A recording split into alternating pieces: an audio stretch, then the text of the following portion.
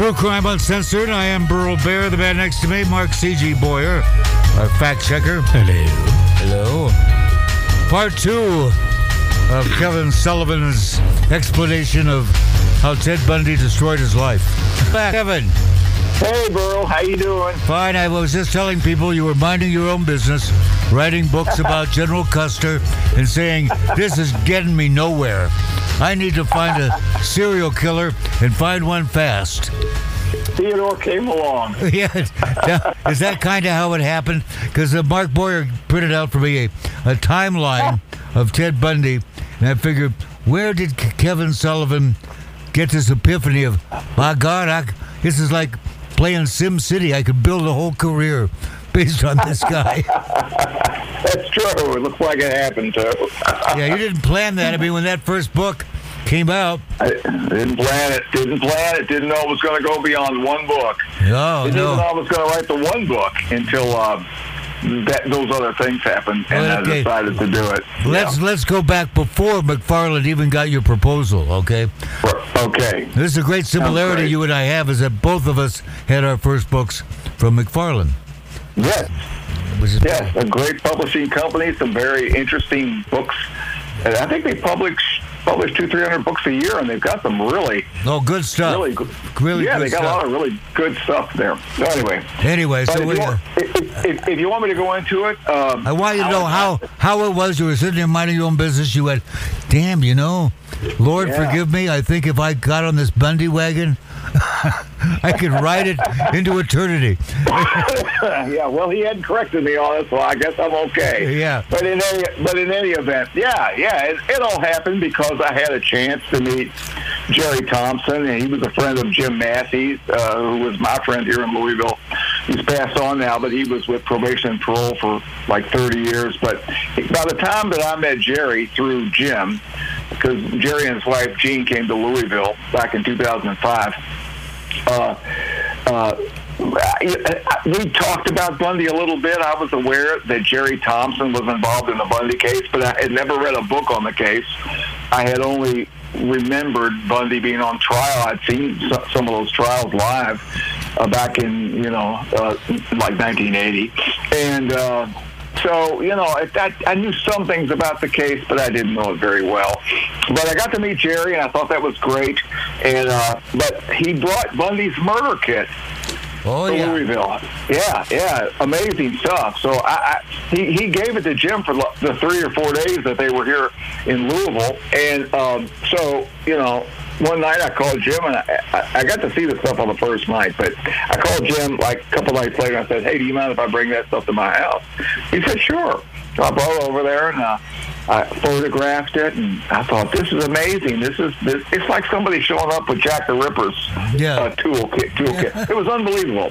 So anyway, okay, so I take my pictures, I take the kit back to him, and then I go over and meet Jim and Jerry and Jean Thompson as they were leaving. And so Jerry gives me one of the Glad bags from Ted Bundy's murder kit.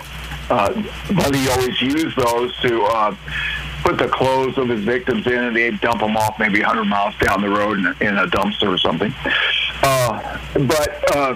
So he gave me one, he gave Jim one, and I said, Jerry, could you write us each a letter of authentication? He said, sure. So I went inside the Breckenridge Inn here in Louisville, and I got some of the paper with the heading of the hotel, and I thought that would be a kind of a nice Christmas gift, addition to it, yes.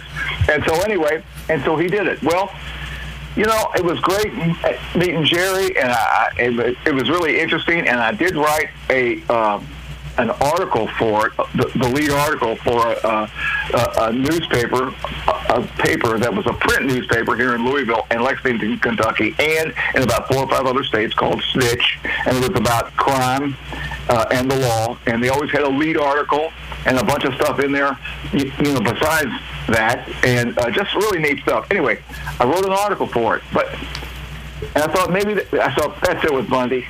I won't be doing anything else with Bundy. But this hunger in me kept at me. I thought, well, you know what? I think I'm going to write a book about Bundy. And even when I talked to Jim Massey about it, he said, no, don't. He said, there's so many books out there. I said, yeah, but those books are from a long, long time ago. And I said, you know what? I just got this thing in me. I just know I should do it. So he said, okay. So anyway, I was going to do it. I did it. Halfway through the book, I was finding out brand new information that had never been in print before about some of the murders, and they were validated by the detectives and even in parts by the record. And so all this stuff came to light, and a lot of general new information about the case came to light.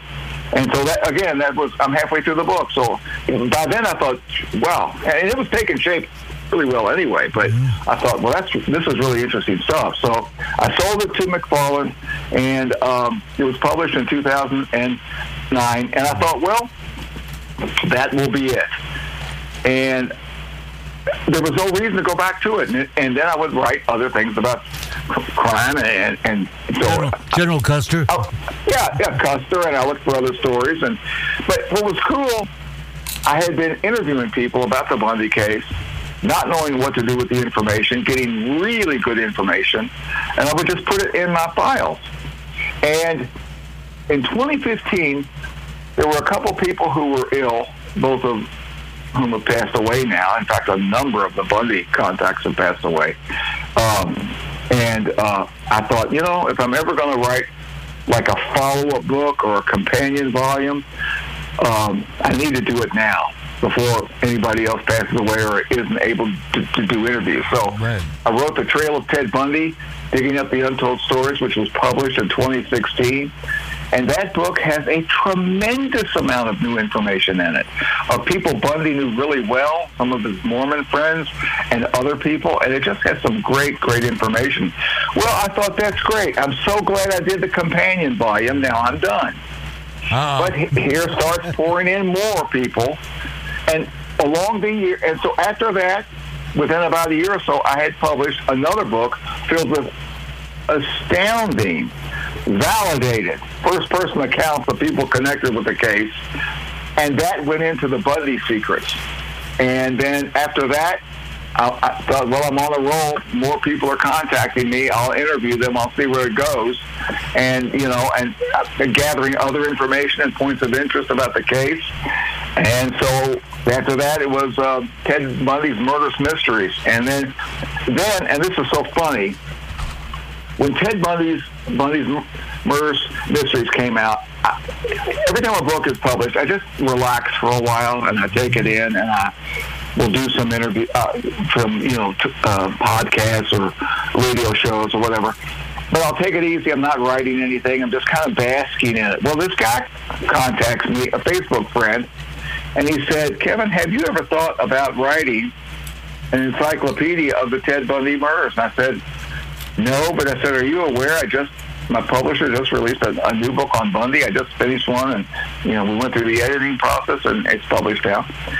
And he said, well, I'll do it myself, but I'm working a lot with Civil War things that he's writing about. Mm-hmm. And I said, well, you know what? It does sound like a good idea. Let's put it on the shelf for now. So I waited a couple of days. It started to feel kind of good. I thought, well, I'll call the publisher. I'll see if they're interested. Maybe they won't be, and I can just put this thing away for even longer. They said no. They thought it was a great idea. So I said, okay, I'll do it. And it was really a fun book to write because I got to look up the biographies of a lot of people that were involved in the case that I didn't know about. I got to talk to some of them. I especially enjoyed writing about the newspaper writers in Washington State and Utah and the various places who covered the Bundy case. And it was interesting getting into their lives and seeing what they were about more than just as writing about Bundy. And so it gave me an opportunity to put something together that had never been done about Bundy, and it's pretty in-depth encyclopedia. And then after that, I said, well, I'm going to round this thing out with my last book, and I'm going to call it The Enigma of Ted Bundy. And the subtitle is like The Questions and Controversies About America's Something Serial Killer, whatever. I'm not looking at the book now, so I can't tell you the exact subtitle, but it was covering stuff So we covered a bunch of stuff in there of a lot of controversies and putting some things to rest that were missed, that were not true. And I also added the taped interviews I did with several of the people. I've got Jerry Thompson in there, really illuminating stuff. I've got the criminologist Ron Holmes, and I've got Don Patchen. And all these guys were great. And so I was glad to turn the taped interviews into transcripts so people could read them. But I thought, okay, after 1,400 pages, I'm finally finished. Thank God I'm finished. Well, that's what you thought. That's what I thought. And here comes more testimonies, and I'll tell you something.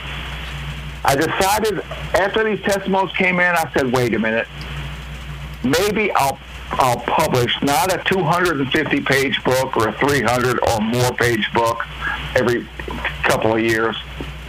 Maybe I'll take the new information, if it keeps coming in, and I'll take that new information and I'll turn it into a yearly update. So I asked the publisher if they were interested. They really liked the idea. So I'm going to have a yearly update. Now, in fact, my 7th book, a smaller book, probably 150, 160 pages, something like that, will be coming out at some point. But I just turned the manuscript in. But my thought about doing this was validated because of what happened between finishing The Enigma of Ted Bundy and now. And here's what happened. Yeah. Well, here's what happened.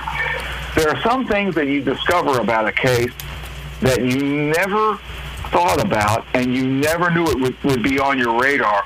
And suddenly, through investigation and further, going after things, boom, something opens up, and that's what it did.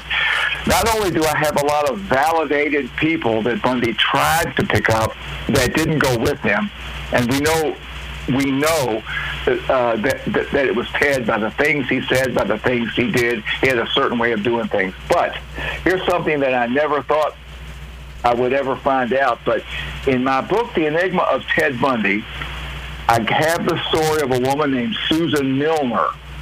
And Susan Milner, around September of 1974, when Ted first got to Utah, Ted tried to pick her up. She was swinging she was sitting on a swing in like an elementary school, just kind of sitting and cooling off. She had a slight argument with her husband, decided just to take a walk. She was only a few blocks from her apartment.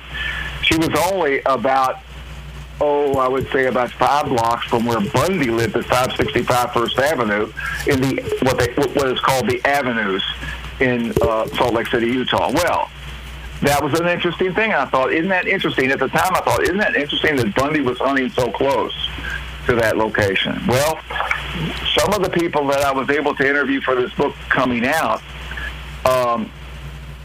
also had encounters with Bundy. And it was in an area close to his rooming house, a little bit farther from where Milner was. But it also happened as the one woman said, before the October murders. And so it turns out I was able to determine from previous information I'd received and current information that Bundy was hunting that September right in his own proverbial backyard, right close. He was going west, away from his apartment towards downtown. He would go west or southwest. He was not going east, which was closer to the university. My feeling is at that time he didn't want to go closer to the university because September was a busy month for him. He didn't even get there until the 3rd. And then he had to, enroll in school, and then there was other things to do and get his apartment in shape, and then he went home to Seattle in the middle of the month to bring a truck back that he had purchased and his brother Glenn came with him with furniture, and then they went back to Utah and flew him back home. Bundy was extremely busy. But even though he was busy, he was so confident because of these other testimonies, and I put them all together, he was hunting in his own area. That's really strange.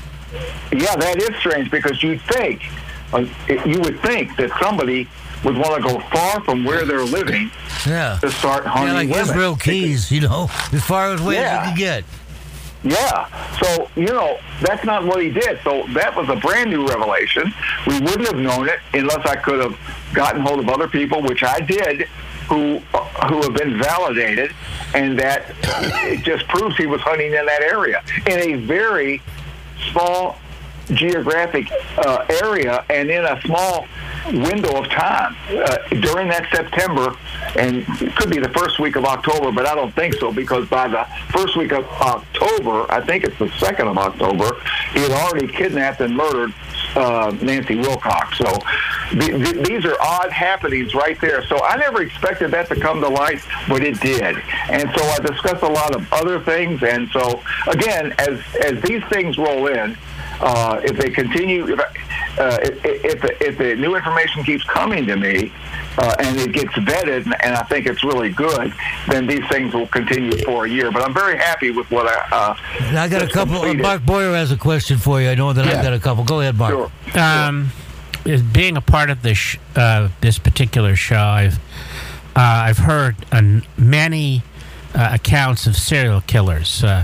Somebody that is trying to rid themselves of something from their childhood, and they keep killing over and over, or they have a particular type that they're after, hookers or whatever. What did Ted get out of his random choices? Well, one thing that we know, he didn't want to kill any women outside of his own race. He only wanted Caucasian women.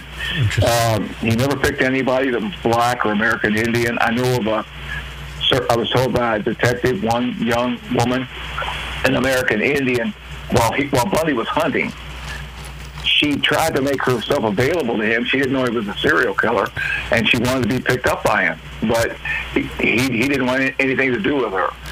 Now, Bundy said there was, some people, there's some myth out there. Some people think that what set Bundy off was, and the reason why he killed the way he did, because his girlfriend, Diane Edwards, was really a beautiful young woman with dark hair parted down the middle.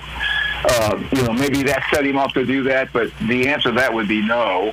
And in fact, and I've always known that, but I've recently learned that even he told Bill Hagmaier no. He said no. Diane had nothing to do with that. But wasn't his first kill reportedly when he was 14? Well, yeah, it's very possible. I lean to that being a valid kill. I think he likely killed Anne Marie Burr. She was 8. And what he did was, he went through, if it was Bundy, he went through an unlocked window that was raised a little bit because of a cable wire that was running through it, and they didn't even though they couldn't lock it that way, there was a way to secure it, but nothing was done. He went through that window, and he left some grass clippings on the carpet. He had to pass probably the parents' room, which was on the first floor. He went upstairs to Anne Marie's room, and I think the 4-year-old sister was probably in the same room too, but she could have been in another room, and there was other kids down in the basement. And he took her out through the front door. And when Mrs. Burr, and I had a chance to interview her before about a year before she passed away for the book The Bundy Murders, and and when she got up and went out and talked, she had felt an unease anyway. She felt like something was wrong. She had been feeling like something was wrong outside of her house at night. They both did, Mr. and Mrs. Burr, that they would hear things moving around. They didn't think it was animals, and, as if their house was being cased for some reason. But when she came out of her bedroom, she looked at the front door, and it was standing wide open. They ran all around the only person missing was Anne Marie. Of course, she was never recovered. Do I think Bundy did it?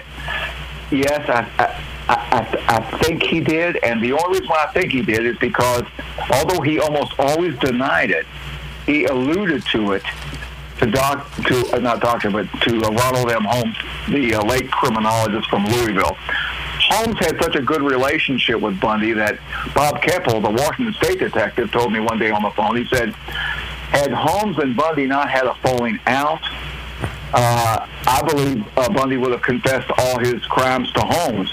He said Holmes was his golden boy, but they had a falling out, and of course that didn't happen. But he said to Holmes, he said, in the third person thing, that he was already familiar with Stephen Michaud back in like 1980 or so, 1981, all that stuff. And he said.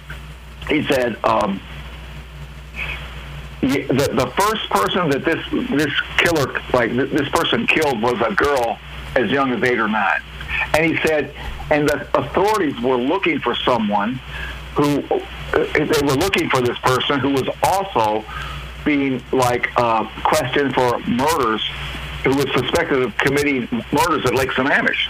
Well, of course, that's him. That double abduction. That's Bundy. So Bundy alluded to it with the very person that Bob Keppel said that he was Bundy's golden boy. He was one to make these confessions to. So, do I think it's probably true? I think it is. And also, we know for a fact he killed a hitchhiker. He picked up in Tumwater, Washington, south of Seattle, and murdered her. And he slipped with Bob Keppel and said that he also murdered somebody in 1972, but then he quickly denied it. And Keppel kept pressing on it because he felt like it was true, and it likely was true. Probably what it was the killing of a girl, or of a teenage girl or a preteen girl. And that was something he probably didn't want to talk about, because in a third-person confession of Bundy, not the end-of-life confessions where he was really coming clean, but when he was speaking in the third person, he was talking about a particular serial killer, and he meant himself. Yeah. He said this person is responsible for at least a half a dozen murders of young girls, which would be early teenage years or maybe even preteens. Now, we know he killed 2 12-year-olds of Pocatello, Idaho, and his last victim, Kim Leach, was 12. He said that Culver looked a little bit older, like maybe she could have been 15. I mean, as if that would make that much difference, but he thought she was a little bit older. But he, you couldn't look at Kim Leach and not think that she's a day over 12. So, when he was caught in Florida, he had these high school cheerleader magazines. So, he had this thing where he would, I think he would hunt college women first, but when that came to be difficult, if he wasn't finding any, he would go to somebody younger, or if the opportunity arose, he would capture somebody very young. In fact, I get the feeling there's a lot of this crimes of opportunity with him. It's like there's this undercurrent compulsion running 24/7, and how close it gets to the surface depends on what triggers happen. Well, exactly. Now, Bundy himself admitted that there were times when, of course, when he called it the entity and that real desire to murder rose up and he got into an altered state, he said he knew he was going to kill under those circumstances. But there were, but just what you're talking about, Burl, he said there were crimes of opportunity that came along, and even though he didn't have the desire to kill, because the opportunity was there, right? He went for it. And probably what happened was, once a girl, say it was a hitchhiker, once she got in his car, and he saw the possibilities of being able to murder her, then that altered state would begin to take over anyway. So, but yeah. So he was certainly was a planner of murder, but he was also an opportunist. What did he get out personally from the killings? Oh, it was he just loved it. He just loved it. He told Bill Hagmaier this. He said, "I don't understand why people don't understand. I just enjoyed killing people." He did it so he could possess them. Now, here's the kind of thinking that goes in with, and it's more than just Bundy. Some of these killers are like this, but this was definitely the way it was with Bundy. He would, for example, his basic MO was strangling them from behind while he had sexual intercourse with them. And he would use various things to do it. He would have an electrical cord he carried with his kit.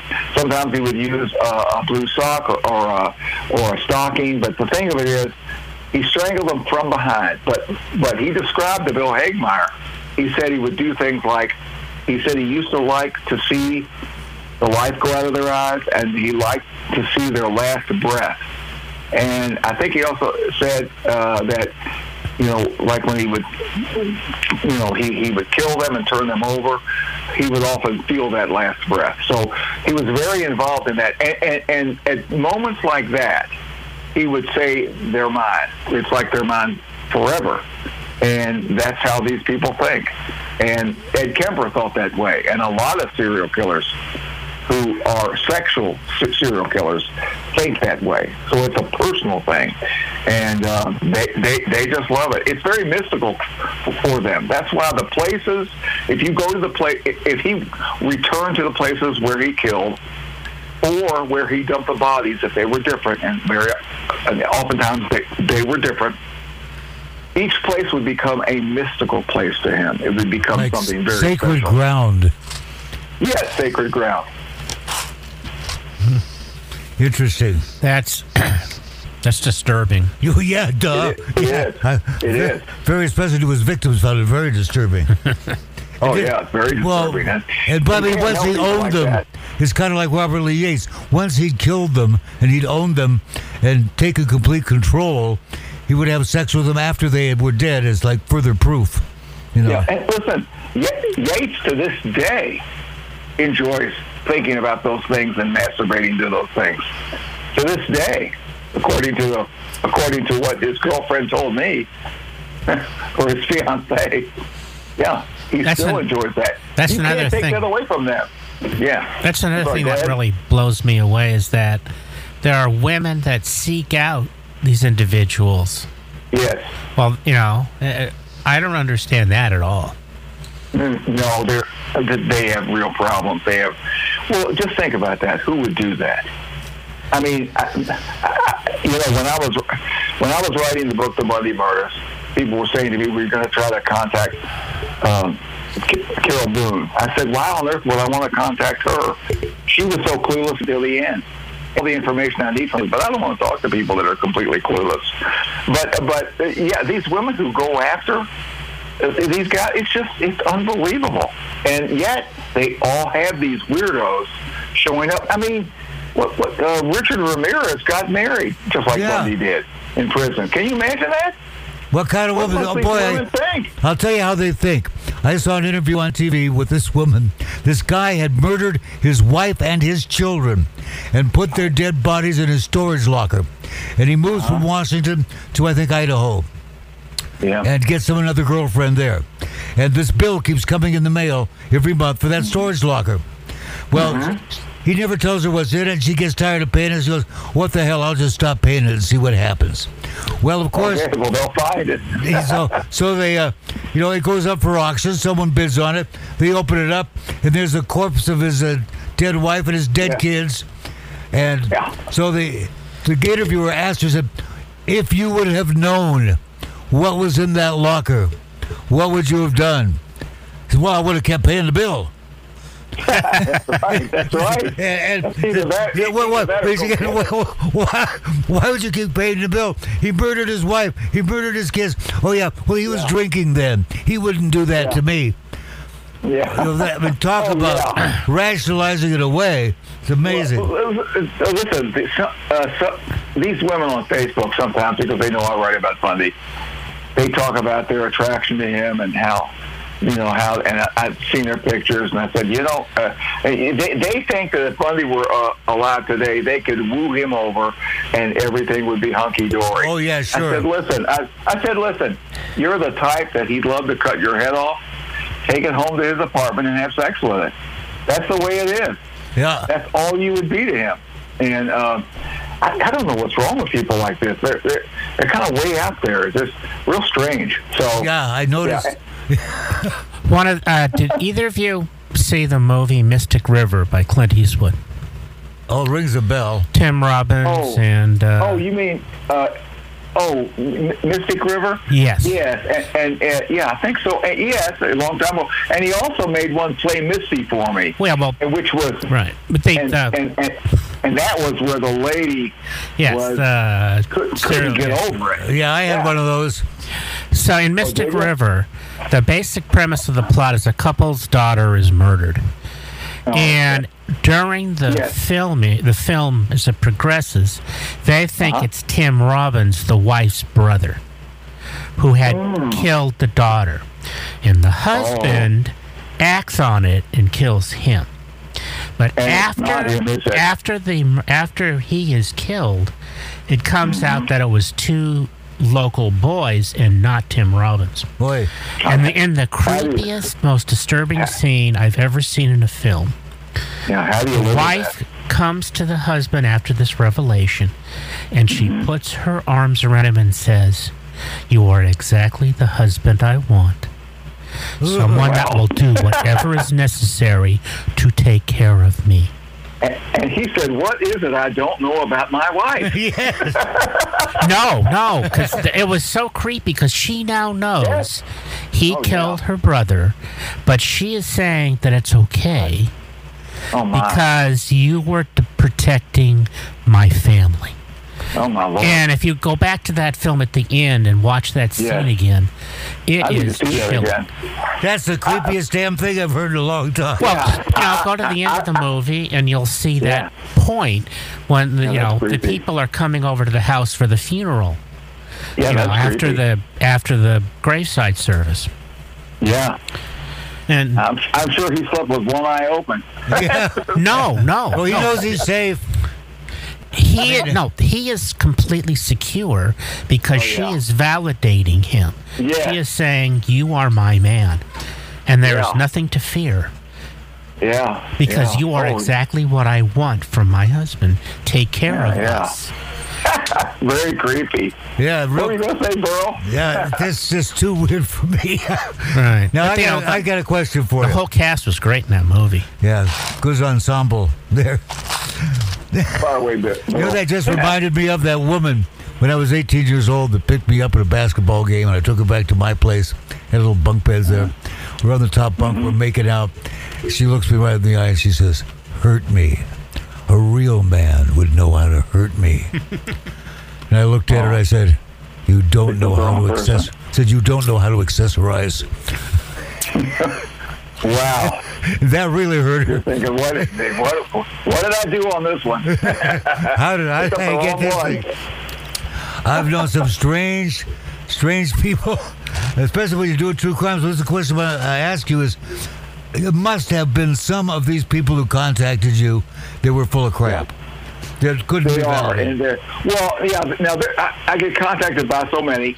Some people are sincere, but then when I find out they're in the Bundy wasn't in their area at the time, they go, "Oh, okay, I understand." Or one said, "Are you sure he didn't come through such and such city?" I said, "No, he came through a different way, so he couldn't have been." And most people are saying, "Okay, well, I wasn't sure. I had this experience. It was a guy that looked like Bundy." Some people say, "Well, now there was a guy with a Volkswagen." This was even before Bundy had purchased his Volkswagen in 1973. He did borrow business and things like that, but he wasn't in that area. So you do have that. Then you have some people that are just lying, and you know it. And so they know it. They know it. But then you get these other people, and sometimes, if I'm fortunate, somebody that I've already worked with that I know is a valid person will sometimes give me the name of somebody else. And that's always good.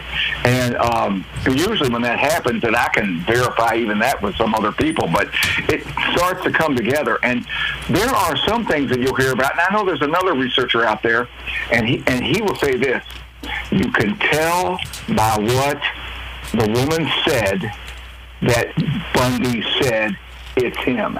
And that is true. Bundy had a certain way of doing things. He would say things like, "Excuse me, miss," or "Ma'am, excuse me, but," and then he'd say, "I can't help." "Oh, that's okay." And he'd be very nice. And he would have certain catchphrases he would use. And, of course, when you start hearing that from somebody, and then you've got a couple people saying the same thing out of the same area, or in this case, that they were there together talking to Bundy and everything. So you've got some really, really good things. So here's how I classify it. I classify some as valid, 100%, it's Bundy. Then I have another classification. It was likely Bundy, but we can't prove it. Then there's another classification which says, well, it could be Bundy, but it could be somebody else too. But because there might be an earmark or two, here's a story, you judge for yourself. And then, no, it's not Bundy at all. So, yeah, so you have to go through this and kind of weed stuff out. But once you get to know these people and you think they're valid, and you get a little bit more into their life, you can see that they live in the area, or they have contacts in the area from where this happened, and there's people there that know them. And so, there's a lot of ways to verify people, but sometimes, you can absolutely say yes, other times say it's very likely, but then there's going to be some times I don't know, but because this person lived in the area at the time, I'm going to give this to you. A lady contacted me once, and I have this in the upcoming book. She said, listen, I had a guy pull up in a Volkswagen. I was in Seattle. It was in the first week of June of 1975. And she said, he tried to get me to, it was very nice. He was very polite. He said he tried to get me to get into his car. He offered me a ride. I was walking. I said no. He was a little insistent. But then after I, just told him I'm just not going to do it, he drove off. He never tried to do anything. She said, do you know if Bundy was there that week? I said, well, I can go back to my book, see if I can locate anything in the record that I might have put in my book, The Bundy Murders. And I said, but I'm thinking at the same time it probably wasn't, because I know how busy Bundy was in Utah and Colorado doing things, and but I can't guarantee it. Well, sure enough, Bundy came home that first week of June. So she said it was in the first week of June, and Bundy got back on maybe the 6th of June or the 5th. I think the 6th. So it was right around there, and he was home for a week. So maybe this lady, it's right in there. So that makes sense. That makes sense because, like with Robert Lee Yates, he would travel to the other side of the state for his National Guard meetings. Mm-hmm. And he would get over there. You got to figure underneath the surface at all times, this thing is running. The script is running. And anything that's going to trigger is going to trigger it. And without fail, he'd go out as National Guard and he'd kill somebody. Not because he had the overwhelming, but it was just like, arg, I haven't killed anybody in a week. Sure. I need a McDonald's burger. And, and sometimes when it was really strong, he'd go out hunting. But other times, it was just, like you say, a crime of opportunity. There's one. If I got time to do it, Yeah, exactly. It's tragic, really tragic. Well, listen to this. You know how I told you that I did my research for the Bundy murders, 2007, 2008. It really started in 2006, but I really got down to ordering case files. So all of 2007, almost all of 2008, and then the book was published in 2009. And I told you I didn't do it again until a number of years later, published in 2016. Well, in the intervening years, I had a woman contact me, and she said, I think I had a run-in with Bundy. I'm not sure, but I think I did, because after he was arrested, I said, boy, that looks like the guy. And she described his car. It was a beige Volkswagen. And she said to me, now, keep in mind, this was not, I didn't think I was going to be really, writing again, because I had published the second book. But I thought, well, I'll keep the information. And then she said to me, look, I think it was and she named it 1973 or 1975. I can't remember now, because at some time later than that, when I thought I wasn't going to write the book, I just dumped the information, or I deleted it by accident. I can't remember, because it was an electronic file. But she described him to a T. Now, here's something I had forgotten about. Bundy, I always thought Bundy admitted, I had forgotten from the Bundy murders that Bundy admitted to killing 2 people in Oregon. And for some reason, I was just thinking 1. So when she either said 73 or 75, but I think it was 73, when she said that, I said, well, it couldn't be Bundy, because he did his thing at OSU in 1974, and he kidnapped Kathy Parks and murdered her. So she said, oh, okay. And then I wish I could have kept enough. If I'd have remembered there was 2, then I would have said, yeah, it could very well have been him. So I told myself later, when I discovered this, that there was actually two then, I thought, I don't know how I lost her information, but I'm never going to lose this information again. And from that moment on, I haven't. And but here, I kind of convinced her it wasn't, and yet it likely was. And here's what she said. She said he was going very slowly on the OSU campus in Corvallis and moving slowly, and I'm busy talking, and I stepped out into the street, and he nearly ran into me. And she told me what he said. She said he was very polite. But again, he was asking her to get in the car. He'd be happy to give her a ride somewhere. And they stood there and talked a moment. And here's what was interesting. They talked for like a minute or so, long enough for her to get a really good look at him and to hear what his voice sounded like. And she described his car very well. And so it was likely Bundy. In fact, I would almost say that that's probably an Al Bundy, but because of how she said, she was so convinced it was him. And she just wanted to tell me the story. So I kind of unconvinced her, which was a shame. And if she ever contacts me again, I'll say that probably was Bundy. But in any event, he was hunting there again. So Bundy was a creature of habit. So you look at Corvallis, and he kidnaps Kathy Parks on May 6th of 1974. You think, oh, he's not going to go back there again. But he did. He also kidnapped, and I'll be talking about this in the next book, but he also, kidnapped Donna Manson from the Central Washington, not Central Washington, but the Evergreen State College in Olympia.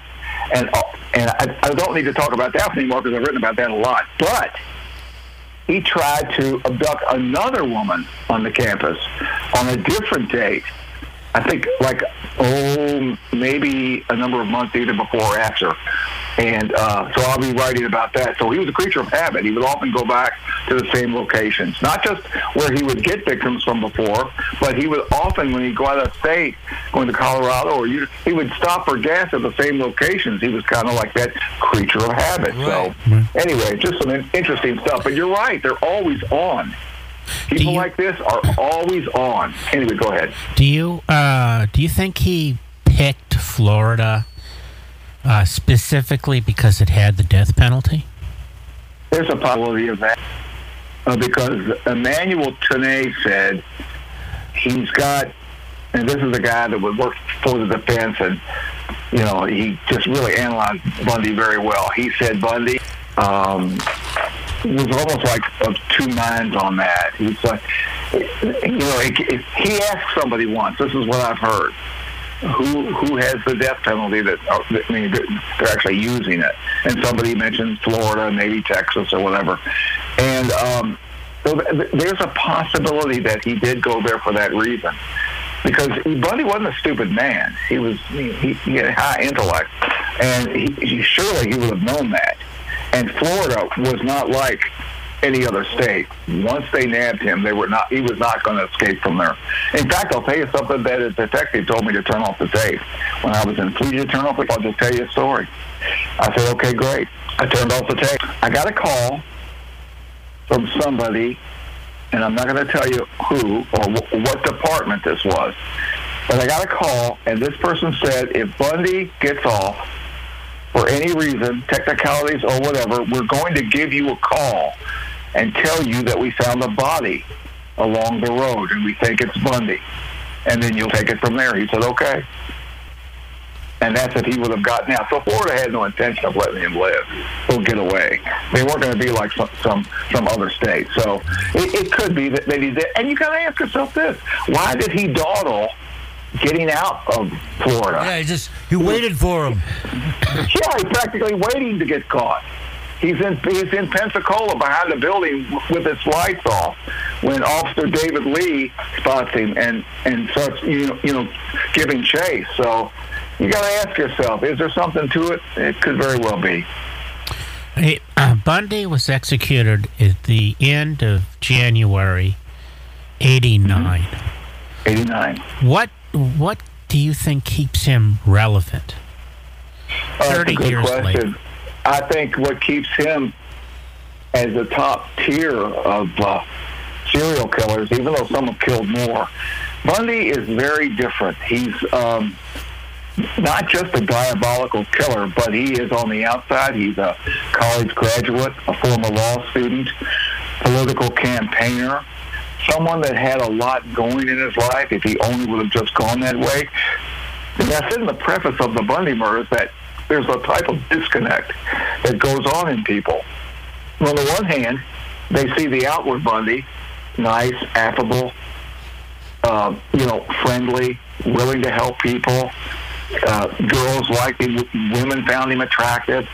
And then if you look at what he really was, that would come out only with his victims, you've got one of the most diabolical humans who ever walked the earth. And so that creates a disconnect in a lot of people's minds. When they see some of these other killers... They look like they're killers. They look like they're killers.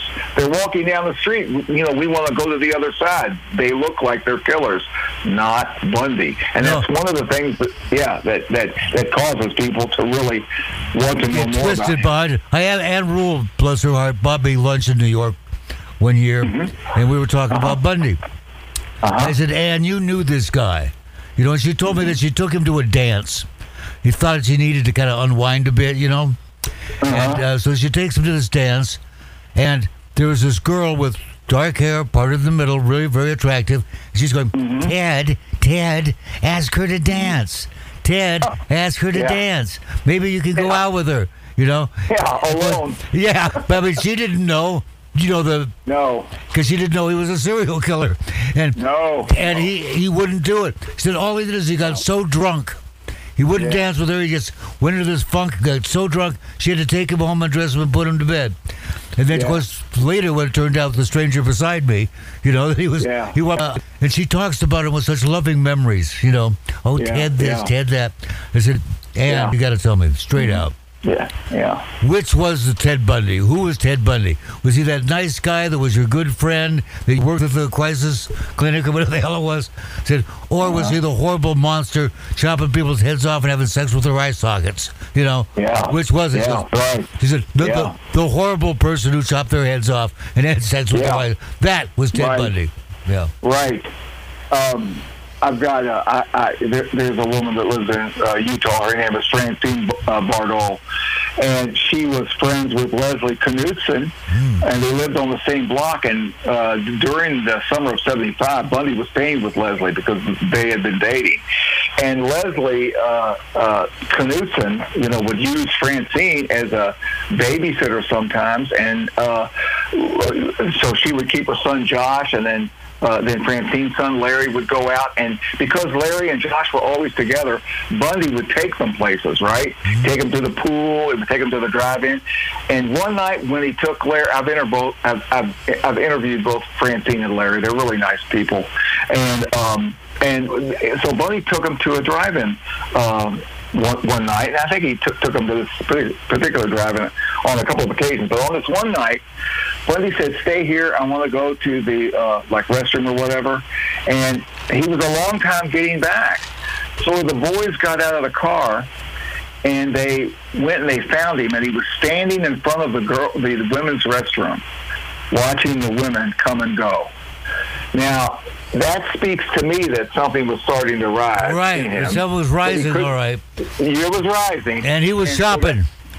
And that's right. And so he knew he couldn't do anything with the boys. So what that tells me is he probably, once the movie was over and he took the boys home, he went back out because Francine told me that Leslie had gotten so frustrated with him because he's such a nocturnal creature that he would be asleep, half the day or all day, and then he would go out at night. And she said so often Leslie would call Francine and say, could Josh come over and spend the night with Larry, or could you keep him till midnight or whatever? Ted and I want to go out. And then she'd call later and cancel. She said Ted can't do it. So he was out a lot. And but having that elixir of watching those women, and that's like a replay of Lake Sammamish, because he was hunting at the restroom. That's how he got Denise Naslund that day on July 14th of '74 at Lake Sammamish. So that was building in him. So these are just really interesting stories. And Josh said that, and I'm sure, sorry, Larry said that when they would go to the pool, Ted would play this thing called Shark, and he would go under the water and be swimming under the water, and he'd grab either Larry's leg or Josh's leg, and he would like bite, not drawing blood, but he would bite. And Larry said, "We don't like this game. We don't want to play this game anymore." But knowing what Bundy was, I guess it was apropos, as they say. Now, my brother was working in the only time in his life he worked in the prosecutor's office, Fed prosecutor's office in Seattle, and Bundy's girlfriend came to them and mentioned this thing that she thought it was him. Oh. And okay. The bite marks. She said the bites. He bites my ass. And that was something that hadn't been, put in the paper, Yeah. But she had a feeling it was the car, the guy, And my brother told me this. This girl comes in, I think it's so-and-so, because he bites my ass just like that. Well, you know what? They could have gotten that. They have, to this day, they have the mold that was made of Bundy's teeth in the State Archives of Florida. I should say the Florida State Archives. So you can, Bundy had really bad teeth, and they were jagged and going in different directions. Some of them, they just weren't good teeth. He desperately needed braces, but never got them. The bottom line is they were easy to match. But Ken Katsaris, the sheriff in Florida, said, "We weren't telling Bundy we were going to take him and have a mold made of his teeth." He said if he'd have gotten wind of what we were going to do, he'd have slammed his teeth up against something, and all you have to do is make one chip on a tooth, and the whole thing's off. And so, they didn't tell him, but it was just interesting. That was an animalistic thing. I don't think he planned to do that. It just kind of came deep from within, and he made that bite. In fact, he made it twice. It's like a double. It's like an overlapping bite, two bites. But they were able to match it, and the people, the forensic people who were there, the evidence people, they were smart, and they laid a small ruler there also as they photographed it. And I even published a book of Bundy's close-up of his face in Enigma. It's part of a number of photographs that the medical examiner took that day after he was executed. But Bill Hagmeyer told me one day on the phone, he said that Bundy said to him, "What am I going to say to God?" And I thought, indeed, Ted, what are you going to say? Yeah, as if you're going to get an audience. Oh, my.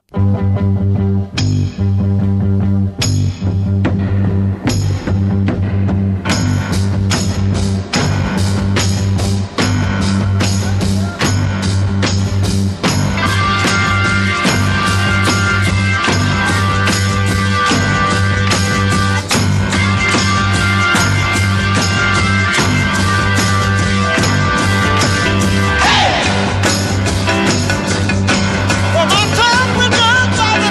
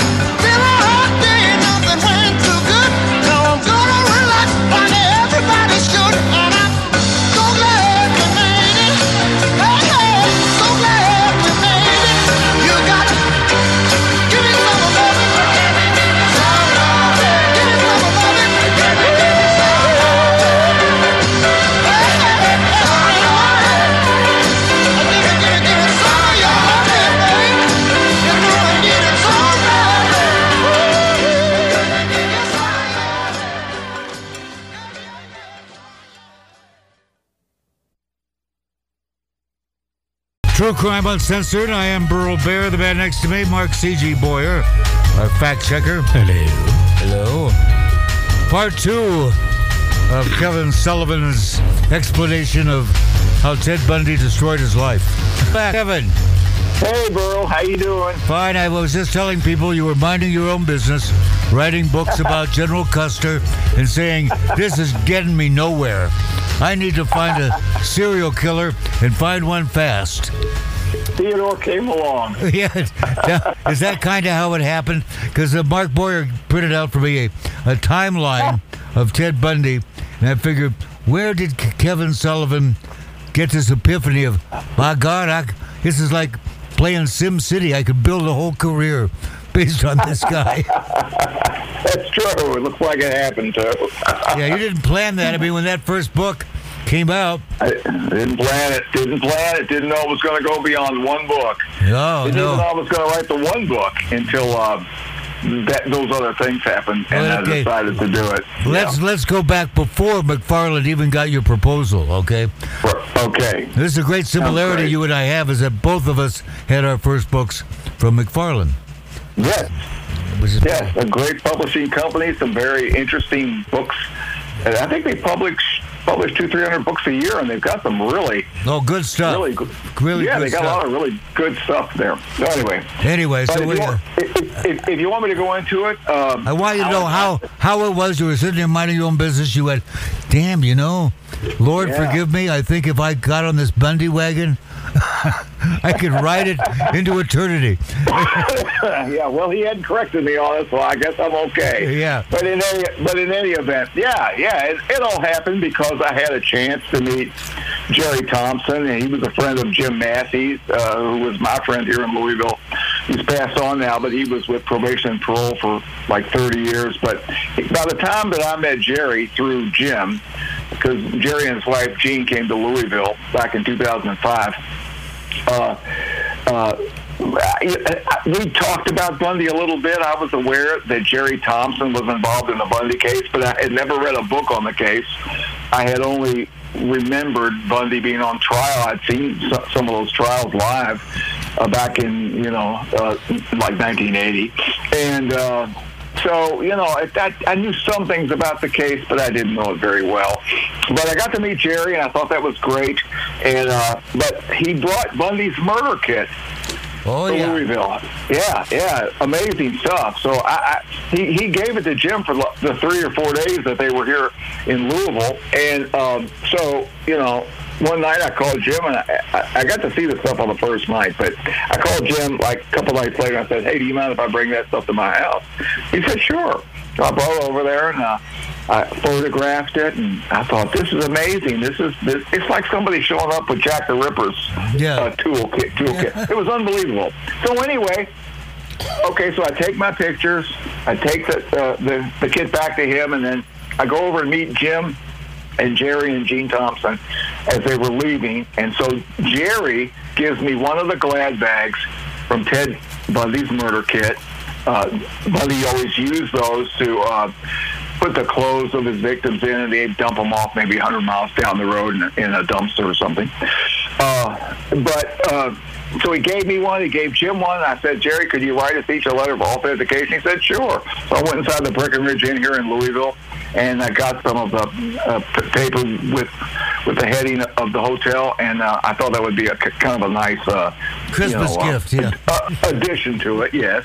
And so anyway, he did it. Well, it was great meeting Jerry, and it was really interesting, and I did write an article for it, the lead article for a newspaper, a paper that was a print newspaper here in Louisville and Lexington, Kentucky, and in about 4 or 5 other states called Snitch, and it was about crime and the law, and they always had a lead article and a bunch of stuff in there, besides that, and just really neat stuff. Anyway, I wrote an article for it, and I thought that's it with Bundy. I won't be doing anything else with Bundy. But this hunger in me kept at me. I thought, well, I think I'm going to write a book about Bundy. And even when I talked to Jim Massey about it, he said, no, don't. He said, there's so many books out there. I said, yeah, but those books are from a long, long time ago. And I said, you know what? I just got this thing in me. I just know I should do it. So he said, okay. So anyway, I was going to do it. I did it. Halfway through the book, I was finding out brand new information that had never been in print before about some of the murders, and they were validated by the detectives and even in parts by the record. And so all this stuff came to light, and a lot of general new information about the case came to light. And so that, again, I'm halfway through the book. So by then I thought, wow, and it was taking shape really well anyway, but I thought, well, this is really interesting stuff. So I sold it to McFarland, and it was published in 2009, and I thought, well, that will be it. And there was no reason to go back to it, and then I would write other things about crime and so General Custer. Yeah, Custer, and I looked for other stories. But what was cool, I had been interviewing people about the Bundy case, not knowing what to do with the information, getting really good information, and I would just put it in my files. And in 2015, there were a couple people who were ill, both of whom have passed away now. In fact, a number of the Bundy contacts have passed away. And I thought, if I'm ever going to write like a follow-up book or a companion volume, I need to do it now, before anybody else passes away or isn't able to do interviews. So right. I wrote The Trail of Ted Bundy, Digging Up the Untold Stories, which was published in 2016. And that book has a tremendous amount of new information in it, of people Bundy knew really well, some of his Mormon friends and other people, and it just has some great, great information. Well, I thought, that's great. I'm so glad I did the companion volume. Now I'm done. But here starts pouring in more people. And along the year, and so after that, within about a year or so, I had published another book filled with astounding, validated, first-person accounts of people connected with the case, and that went into the Bundy secrets. And then after that, I thought, well, I'm on a roll. More people are contacting me. I'll interview them. I'll see where it goes. And, and gathering other information and points of interest about the case. And so after that, it was Ted Bundy's Murderous Mysteries. And then, and this is so funny, when Ted Bundy's Murderous Mysteries came out, every time a book is published, I just relax for a while, and I take it in, and I will do some interview from podcasts or radio shows or whatever. But I'll take it easy. I'm not writing anything. I'm just kind of basking in it. Well, this guy contacts me, a Facebook friend, and he said, Kevin, have you ever thought about writing an encyclopedia of the Ted Bundy murders? And I said, no, but I said, are you aware my publisher just released a new book on Bundy. I just finished one, and, we went through the editing process, and it's published now. And he said, well, I'm doing it myself, but I'm working a lot with Civil War things that he's writing about. Mm-hmm. And I said, well, you know what? It does sound like a good idea. Let's put it on the shelf for now. So I waited a couple of days. It started to feel kind of good. I thought, well, I'll call the publisher. I'll see if they're interested. Maybe they won't be, and I can just put this thing away for even longer. They said no. They thought it was a great idea. So I said, okay, I'll do it. And it was really a fun book to write because I got to look up the biographies of a lot of people that were involved in the case that I didn't know about. I got to talk to some of them. I especially enjoyed writing about the newspaper writers in Washington State and Utah and the various places who covered the Bundy case. And it was interesting getting into their lives and seeing what they were about more than just as writing about Bundy. And so it gave me an opportunity to put something together that had never been done about Bundy, and it's pretty in-depth encyclopedia. And then after that, I said, well, I'm going to round this thing out with my last book, and I'm going to call it The Enigma of Ted Bundy. And the subtitle is like The Questions and Controversies About America's Something Serial Killer, whatever. I'm not looking at the book now, so I can't tell you the exact subtitle, but it was covering stuff So we covered a bunch of stuff in there of a lot of controversies and putting some things to rest that were missed, that were not true. And I also added the taped interviews I did with several of the people. I've got Jerry Thompson in there, really illuminating stuff. I've got the criminologist Ron Holmes, and I've got Don Patchen. And all these guys were great. And so I was glad to turn the taped interviews into transcripts so people could read them. But I thought, okay, after 1,400 pages, I'm finally finished. Thank God I'm finished. Well, that's what you thought. That's what I thought. And here comes more testimonies, and I'll tell you something. I decided after these testimonies came in, I said, wait a minute. Maybe I'll publish not a 250-page book or a 300 or more page book every couple of years.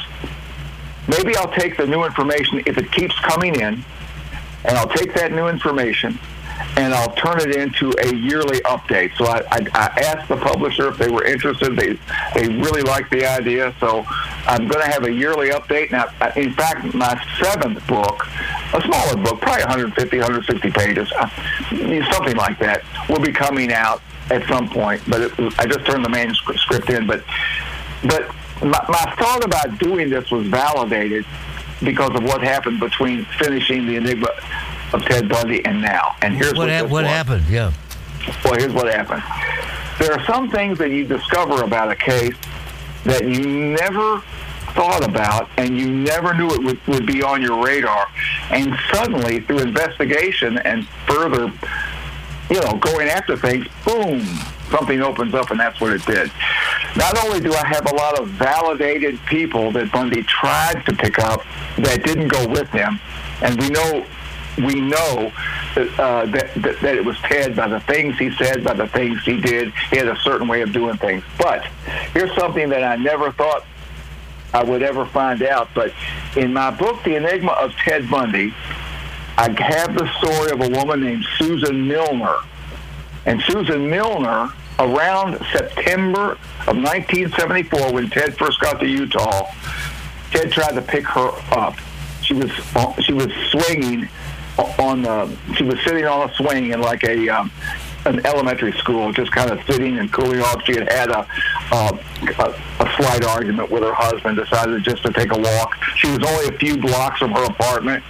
She was only about, I would say about 5 blocks from where Bundy lived at 565 First Avenue in what is called the Avenues in Salt Lake City, Utah. Well, that was an interesting thing. I thought, isn't that interesting? At the time, I thought, isn't that interesting that Bundy was hunting so close to that location? Well, some of the people that I was able to interview for this book coming out also had encounters with Bundy. And it was in an area close to his rooming house, a little bit farther from where Milner was. But it also happened before as the one woman said, before the October murders. And so it turns out I was able to determine from previous information I'd received and current information that Bundy was hunting that September right in his own proverbial backyard, right close. He was going west, away from his apartment towards downtown.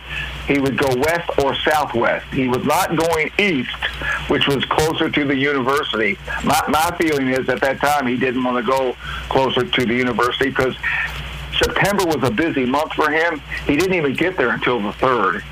And then he had to, enroll in school, and then there was other things to do and get his apartment in shape, and then he went home to Seattle in the middle of the month to bring a truck back that he had purchased and his brother Glenn came with him with furniture, and then they went back to Utah and flew him back home. Bundy was extremely busy. But even though he was busy, he was so confident because of these other testimonies, and I put them all together, he was hunting in his own area. That's really strange. Yeah, that is strange because you would think that somebody would want to go far from where they're living to start hunting like women. Israel Keys, as far away as you can get. Yeah.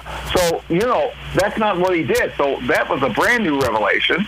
We wouldn't have known it unless I could have gotten hold of other people, which I did, who have been validated, and that it just proves he was hunting in that area in a very small geographic area and in a small window of time during that September, and it could be the first week of October, but I don't think so, because by the first week of October, I think it's the 2nd of October, he had already kidnapped and murdered Nancy Wilcox. So these are odd happenings right there. So I never expected that to come to light, but it did. And so I discussed a lot of other things. And so, again, as these things roll in, if they continue, if the new information keeps coming to me, and it gets vetted, and I think it's really good, then these things will continue for a year. But I'm very happy with what I got a couple. Mark Boyer has a question for you. I know that I've got a couple. Go ahead, Mark. Sure. Being a part of this this particular show, I've heard many accounts of serial killers.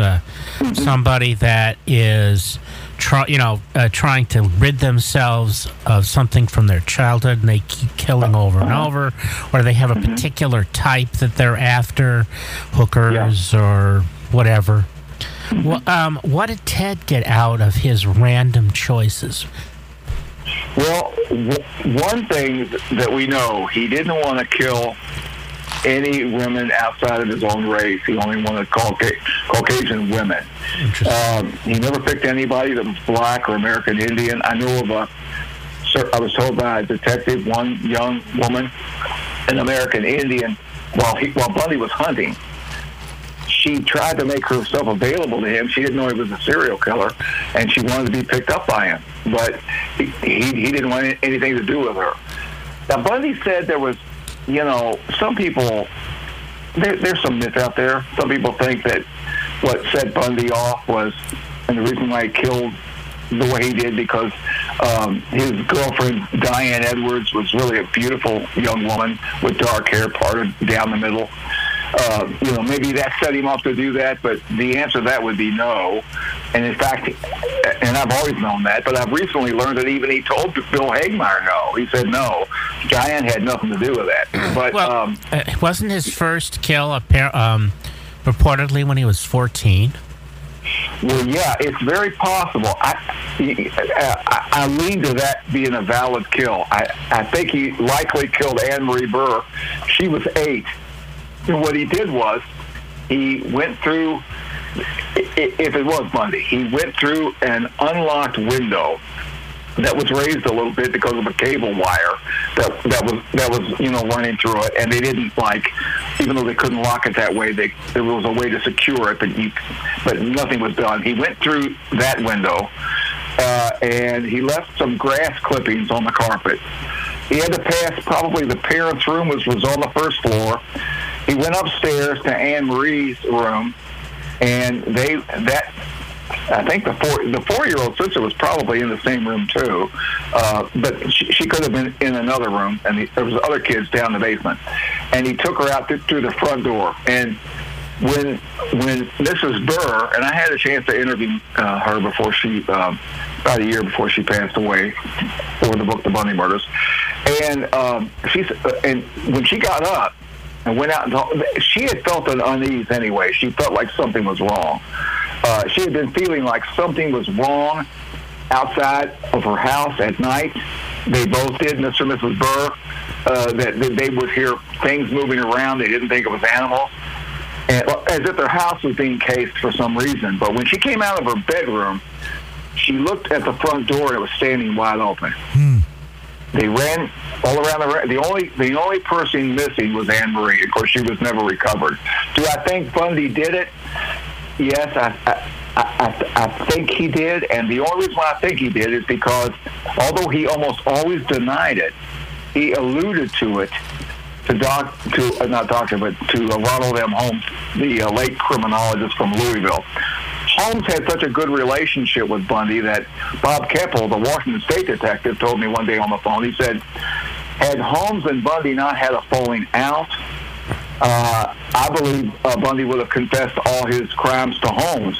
he said Holmes was his golden boy, but they had a falling out, and of course that didn't happen. But he said to Holmes, he said, in the third person thing, that he was already familiar with Stephen Michaud back in like 1980 or so, 1981, all that stuff. And he said, the first person that this killer, like this person killed, was a girl as young as 8 or 9. And he said, and the authorities were looking for someone who, they were looking for this person who was also being questioned for murders, who was suspected of committing murders at Lake Sammamish. Well, of course, that's him. That double abduction, that's Bundy. So Bundy alluded to it with the very person that Bob Keppel said that he was Bundy's golden boy. He was one to make these confessions to. So, do I think it's probably true? I think it is. And also, we know for a fact he killed a hitchhiker. He picked up in Tumwater, Washington, south of Seattle, and murdered her. And he slipped with Bob Keppel and said that he also murdered somebody in 1972, but then he quickly denied it. And Keppel kept pressing on it because he felt like it was true, and it likely was true. Probably what it was the killing of a girl, or of a teenage girl or a preteen girl. And that was something he probably didn't want to talk about, because in a third-person confession of Bundy, not the end-of-life confessions where he was really coming clean, but when he was speaking in third person, he was talking about a particular serial killer, and he meant himself. Yeah. He said this person is responsible for at least a half a dozen murders of young girls, which would be early teenage years or maybe even preteens. Now, we know he killed 2 12-year-olds of Pocatello, Idaho, and his last victim, Kim Leach, was 12. He said that Culver looked a little bit older, like maybe she could have been 15. I mean, as if that would make that much difference, but he thought she was a little bit older. But he, you couldn't look at Kim Leach and not think that she's a day over 12. So, when he was caught in Florida, he had these high school cheerleader magazines.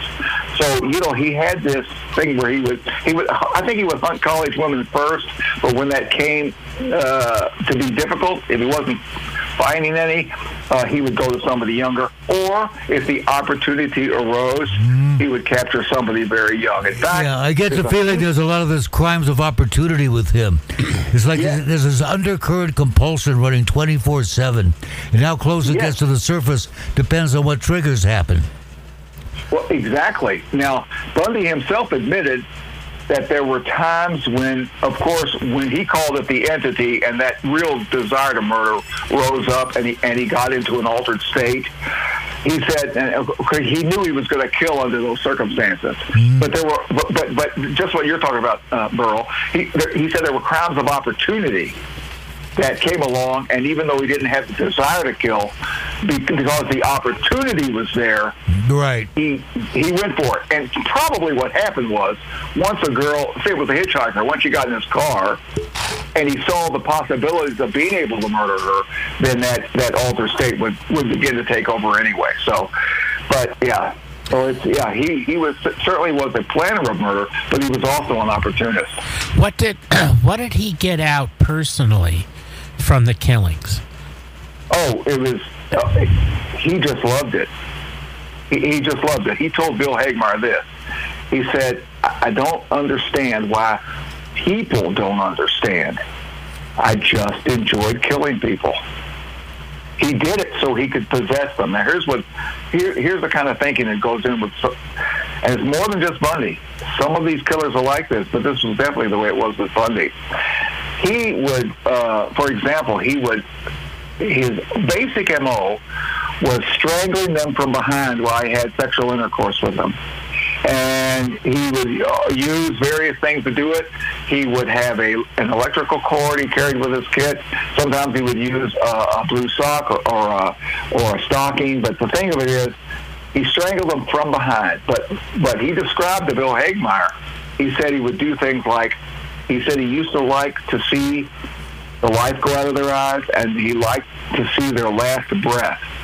And I think he also said that, like when he would, he would kill them and turn them over, he would often feel that last breath. So he was very involved in that. And at moments like that, he would say, they're mine. It's like they're mine forever. And that's how these people think.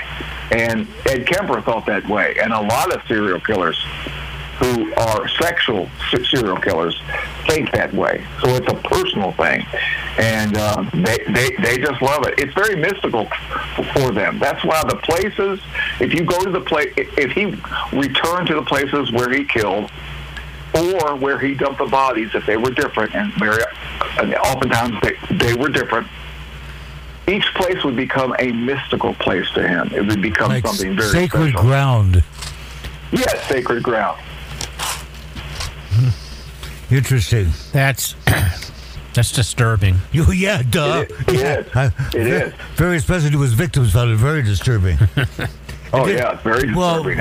And Bobby, once he owned them, it's kind of like Robert Lee Yates. Once he'd killed them and he'd owned them and taken complete control, he would have sex with them after they were dead as like further proof. Yeah, and listen, Yates to this day enjoys thinking about those things and masturbating to those things. To this day, according to what his girlfriend told me, or his fiance, yeah, he still enjoys that. That's you another can't take thing. that away from them. Yeah, that's another thing that ahead. really blows me away is that there are women that seek out these individuals. Yes. Well, I don't understand that at all. No, they have real problems. Well, just think about that. Who would do that? I mean, when I was writing the book, The Bundy Murders, people were saying to me, we're going to try to contact Carol Boone. I said, why on earth would I want to contact her? She was so clueless until the end. All the information I need from her, but I don't want to talk to people that are completely clueless. But yeah, these women who go after these guys, it's unbelievable. And yet they all have these weirdos showing up. I mean, Richard Ramirez got married just like Bundy did in prison. Can you imagine that? What kind of woman? Oh boy, I'll tell you how they think. I saw an interview on TV with this woman. This guy had murdered his wife and his children and put their dead bodies in his storage locker. And he moves from Washington to, I think, Idaho. Yeah. And gets him another girlfriend there. And this bill keeps coming in the mail every month for that storage locker. Well, he never tells her what's in it, and she gets tired of paying it. She goes, what the hell, I'll just stop paying it and see what happens. Well, of course... Okay, well, they'll find it. so they, it goes up for auction. Someone bids on it. They open it up, and there's a corpse of his dead wife and his dead kids. And so the interviewer asked her, said, if you would have known what was in that locker, what would you have done? He said, well, I would have kept paying the bill. That's right. That's right. Why would you keep paying the bill? He murdered his wife. He murdered his kids. Oh yeah. Well, he was drinking then. He wouldn't do that to me. Yeah. Talk about rationalizing it away. It's amazing. Listen, these women on Facebook sometimes, because they know I write about Bundy, they talk about their attraction to him and how. And I've seen their pictures, and I said, they think that if Bundy were alive today, they could woo him over, and everything would be hunky-dory. Oh, yeah, sure. I said, listen, you're the type that he'd love to cut your head off, take it home to his apartment, and have sex with it. That's the way it is. Yeah. That's all you would be to him. And I don't know what's wrong with people like this. They're kind of way out there. It's just real strange. So yeah, I noticed. Yeah. Did either of you see the movie Mystic River by Clint Eastwood? Oh, rings a bell. Tim Robbins and... you mean... Mystic River? Yes. Yes, and I think so. Yes, a long time ago. And he also made one Play Misty for me. Well, which was... Right. But they... And that was where the lady couldn't get over it. Yeah, I had one of those. So in Mystic River, the basic premise of the plot is a couple's daughter is murdered. And during the Yes. the film as it progresses, they think it's Tim Robbins, the wife's brother, who had killed the daughter, and the husband acts on it and kills him. But And it's not him, is it? after he is killed, it comes out that it was two local boys and not Tim Robbins. Boy, And in the creepiest, most disturbing scene I've ever seen in a film, Now, how do you the live wife comes to the husband after this revelation, and she puts her arms around him and says, "You are exactly the husband I want. Someone that will do whatever is necessary to take care of me." And he said, "What is it I don't know about my wife?" yes. No, because it was so creepy, because she now knows he Oh, killed yeah. her brother, but she is saying that it's okay Oh my! because you were protecting my family. Oh my Lord! And if you go back to that film at the end and watch that scene Yeah. again, it I need to is see that chilling. again. That's the creepiest damn thing I've heard in a long time. Well, go to the end of the movie and you'll see that point when that's the creepy. people are coming over to the house for the funeral. Yeah, that's After creepy. after the graveside service. Yeah, And I'm sure he slept with one eye open. Yeah. no, Well, he no. knows he's safe. He is completely secure because she yeah. is validating him. Yeah. She is saying, "You are my man, and there is Yeah. nothing to fear Yeah, because yeah. you are Oh, exactly what I want from my husband. Take care of Yeah. us." very creepy. Yeah, What were you real, gonna say, Burl? yeah. This is just too weird for me. Right. Now But, I got a question for the you. whole cast was great in that movie. Yeah, good ensemble there. Far away bit. You know, that just reminded me of that woman when I was 18 years old that picked me up at a basketball game, and I took her back to my place. Had little bunk beds there. We're on the top bunk. We're making out. She looks me right in the eye and she says, "Hurt me. A real man would know how to hurt me." And I looked at her and I said, "You don't know how to you don't know how to accessorize." Wow. That really hurt her. Thinking, what did I do on this one? How did I Picked up the get wrong this one. thing? I've known some strange people, especially when you do true crimes. What's the question I ask you is, it must have been some of these people who contacted you that were full of crap. That couldn't They be are, validated. and well, yeah. Now I get contacted by so many. Some people are sincere, but then when I find out they're in the Bundy wasn't in their area at the time, they go, "Oh, okay, I understand." Or one said, "Are you sure he didn't come through such and such city?" I said, "No, he came through a different way, so he couldn't have been." And most people are saying, "Okay, well, I wasn't sure. I had this experience. It was a guy that looked like Bundy." Some people say, "Well, now there was a guy with a Volkswagen." This was even before Bundy had purchased his Volkswagen in 1973. He did ballisms and things like that, but he wasn't in that area. So you do have that. Then you have some people that are just lying, and you know it. And So they know it. They know it. But then you get these other people, and sometimes, if I'm fortunate, somebody that I've already worked with that I know is a valid person will sometimes give me the name of somebody else. And so, that's always good. And usually when that happens, then I can verify even that with some other people. But it starts to come together. And there are some things that you'll hear about. And I know there's another researcher out there, and he will say this: you can tell by what the woman said that Bundy said it's him. And that is true. Bundy had a certain way of doing things. He would say things like, "Excuse me, miss," or "Ma'am, excuse me, but," and then she would say, "I can't help." "Oh, that's okay." And he'd be very nice. And he would have certain catchphrases he would use. And, of course, when you start hearing that from somebody, and then you've got a couple people saying the same thing out of the same area, or in this case, that they were there together talking to Bundy and everything. So you've got some really, really good things. So here's how I classify it. I classify some as valid, 100%, it's Bundy. Then I have another classification. It was likely Bundy, but we can't prove it. Then there's another classification which says, well, it could be Bundy, but it could be somebody else too.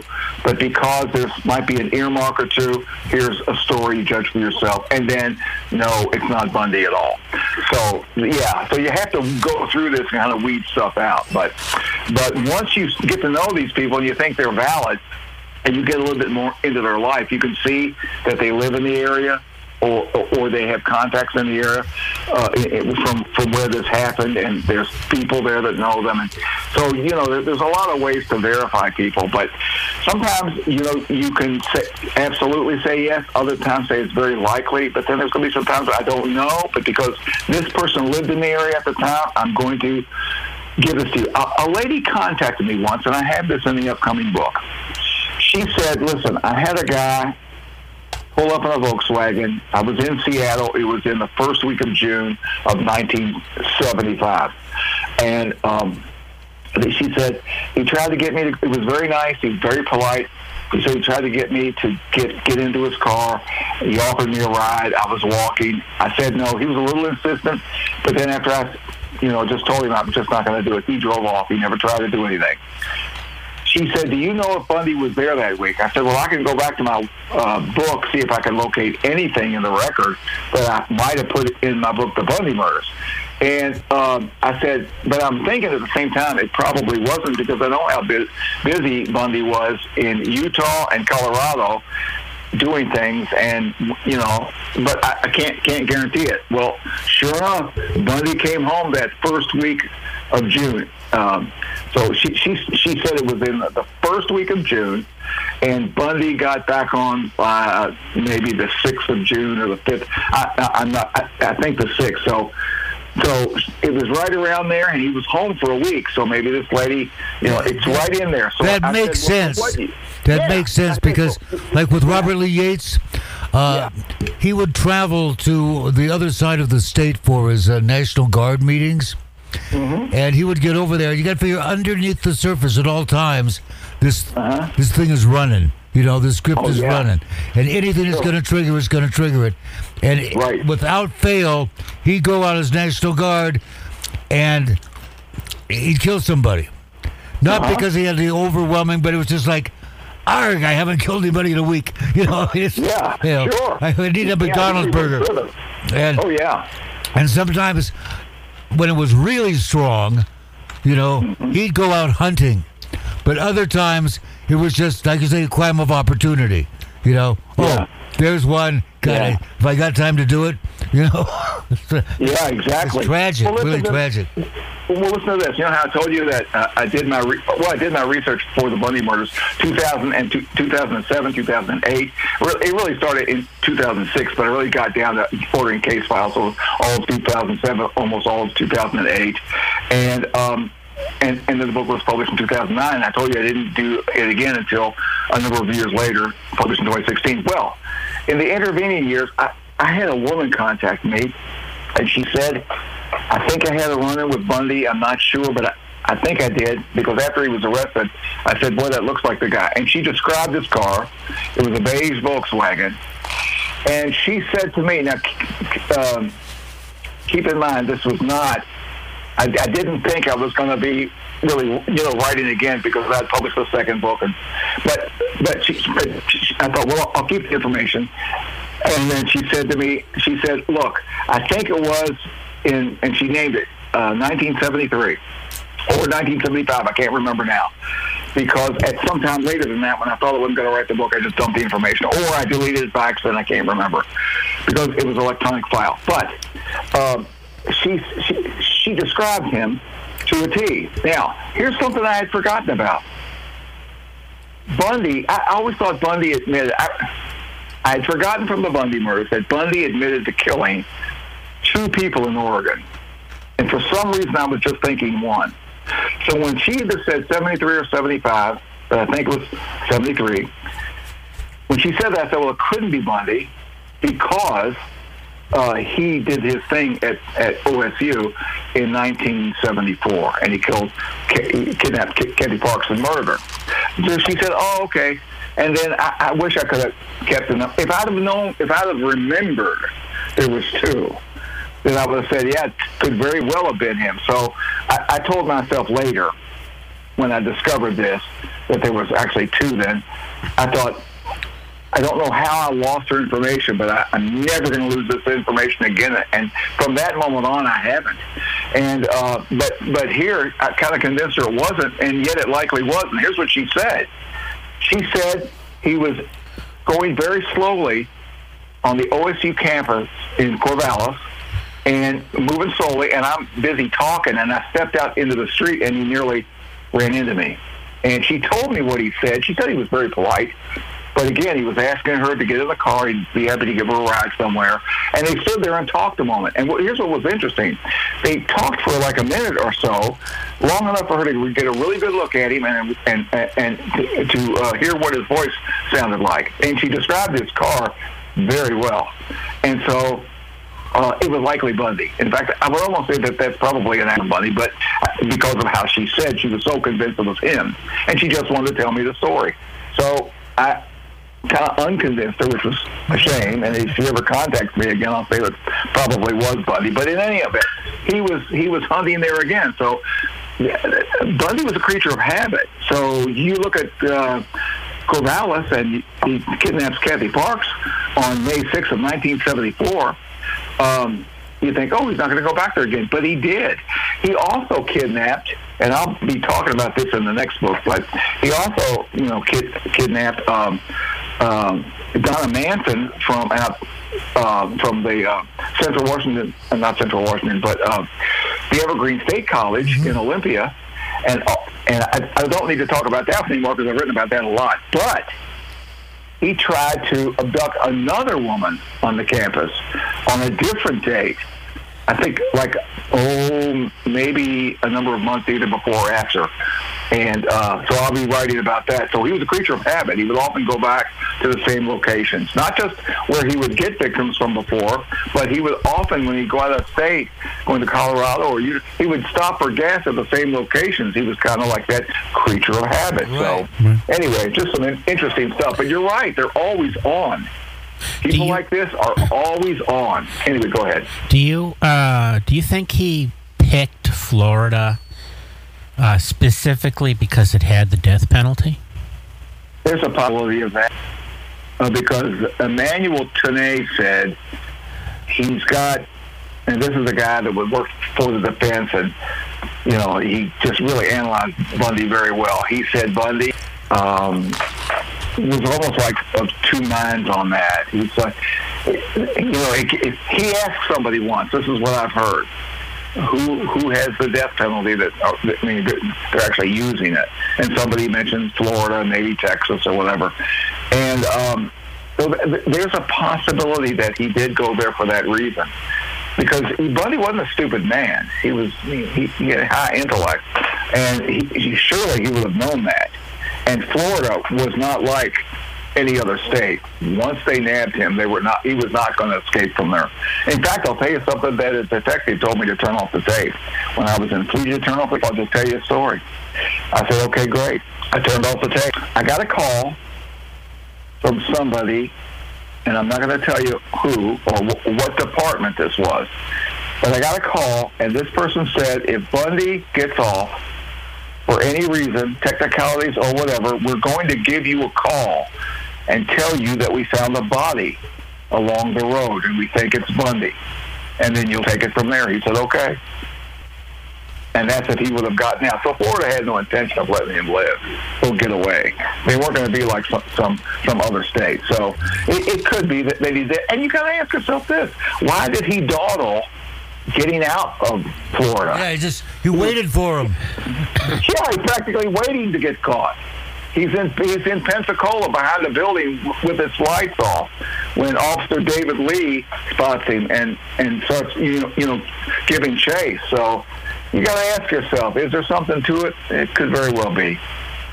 Hey, Bundy was executed at the end of January 89. 89. What do you think keeps him relevant 30 years later? I think what keeps him as a top tier of serial killers, even though some have killed more, Bundy is very different. He's not just a diabolical killer, but he is on the outside. He's a college graduate, a former law student, political campaigner, someone that had a lot going in his life if he only would have just gone that way. And I said in the preface of the Bundy murders that there's a type of disconnect that goes on in people. On the one hand, they see the outward Bundy, nice, affable, friendly, willing to help people. Girls liked him, women found him attractive. And then if you look at what he really was, that would come out only with his victims, you've got one of the most diabolical humans who ever walked the earth. And so that creates a disconnect in a lot of people's minds.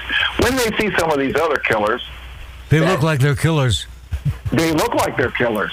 They're walking down the street. We want to go to the other side. They look like they're killers, not Bundy. And that's one of the things that causes people to really want to know more twisted about him. I had Ann Rule, bless her heart, bought me lunch in New York one year, and we were talking about Bundy. I said, Ann, you knew this guy. And she told me that she took him to a dance. He thought she needed to kind of unwind a bit, And so she takes him to this dance, and there was this girl with dark hair, parted in the middle, really very attractive. She's going, Ted, ask her to dance. Ted, ask her to dance. Maybe you could go out with her, Yeah, alone. But I mean, she didn't know. No. Because she didn't know he was a serial killer. And And he wouldn't do it. He said all he did is he got so drunk. He wouldn't dance with her. He just went into this funk, got so drunk, she had to take him home and dress him and put him to bed. And then, of course, later when it turned out the stranger beside me, he was, he was, and she talks about him with such loving memories, Ted this, Ted that.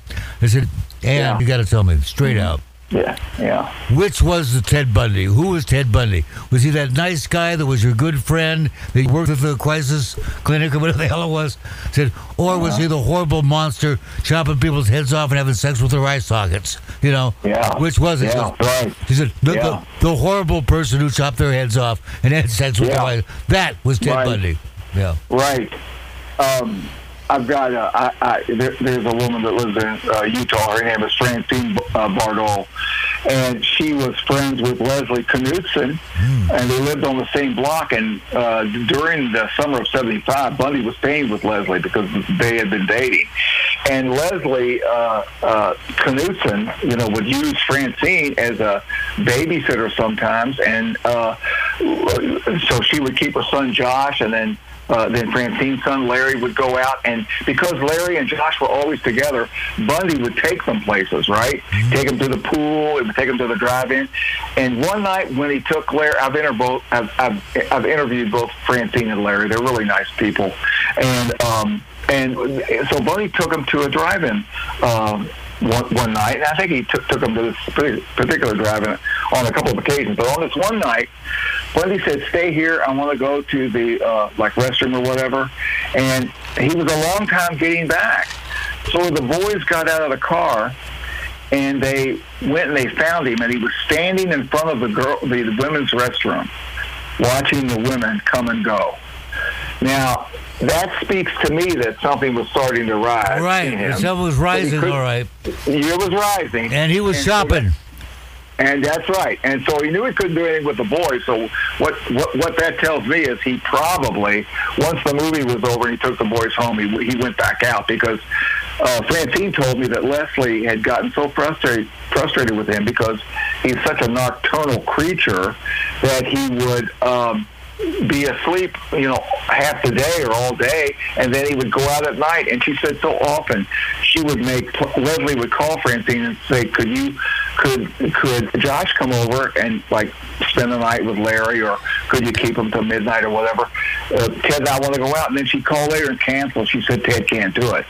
So he was out a lot, and but having that elixir of watching those women, and that's like a replay of Lake Sammamish, because he was hunting at the restroom, and that's how he got Denise Naslund that day on July 14th of '74 at Lake Sammamish. So that was building in him. So these are just really interesting stories. And Josh said that, and I'm sure, sorry, Larry said that when they would go to the pool, Ted would play this thing called Shark, and he would go under the water and be swimming under the water, and he'd grab either Larry's leg or Josh's leg, and he would like bite, not drawing blood, but he would bite.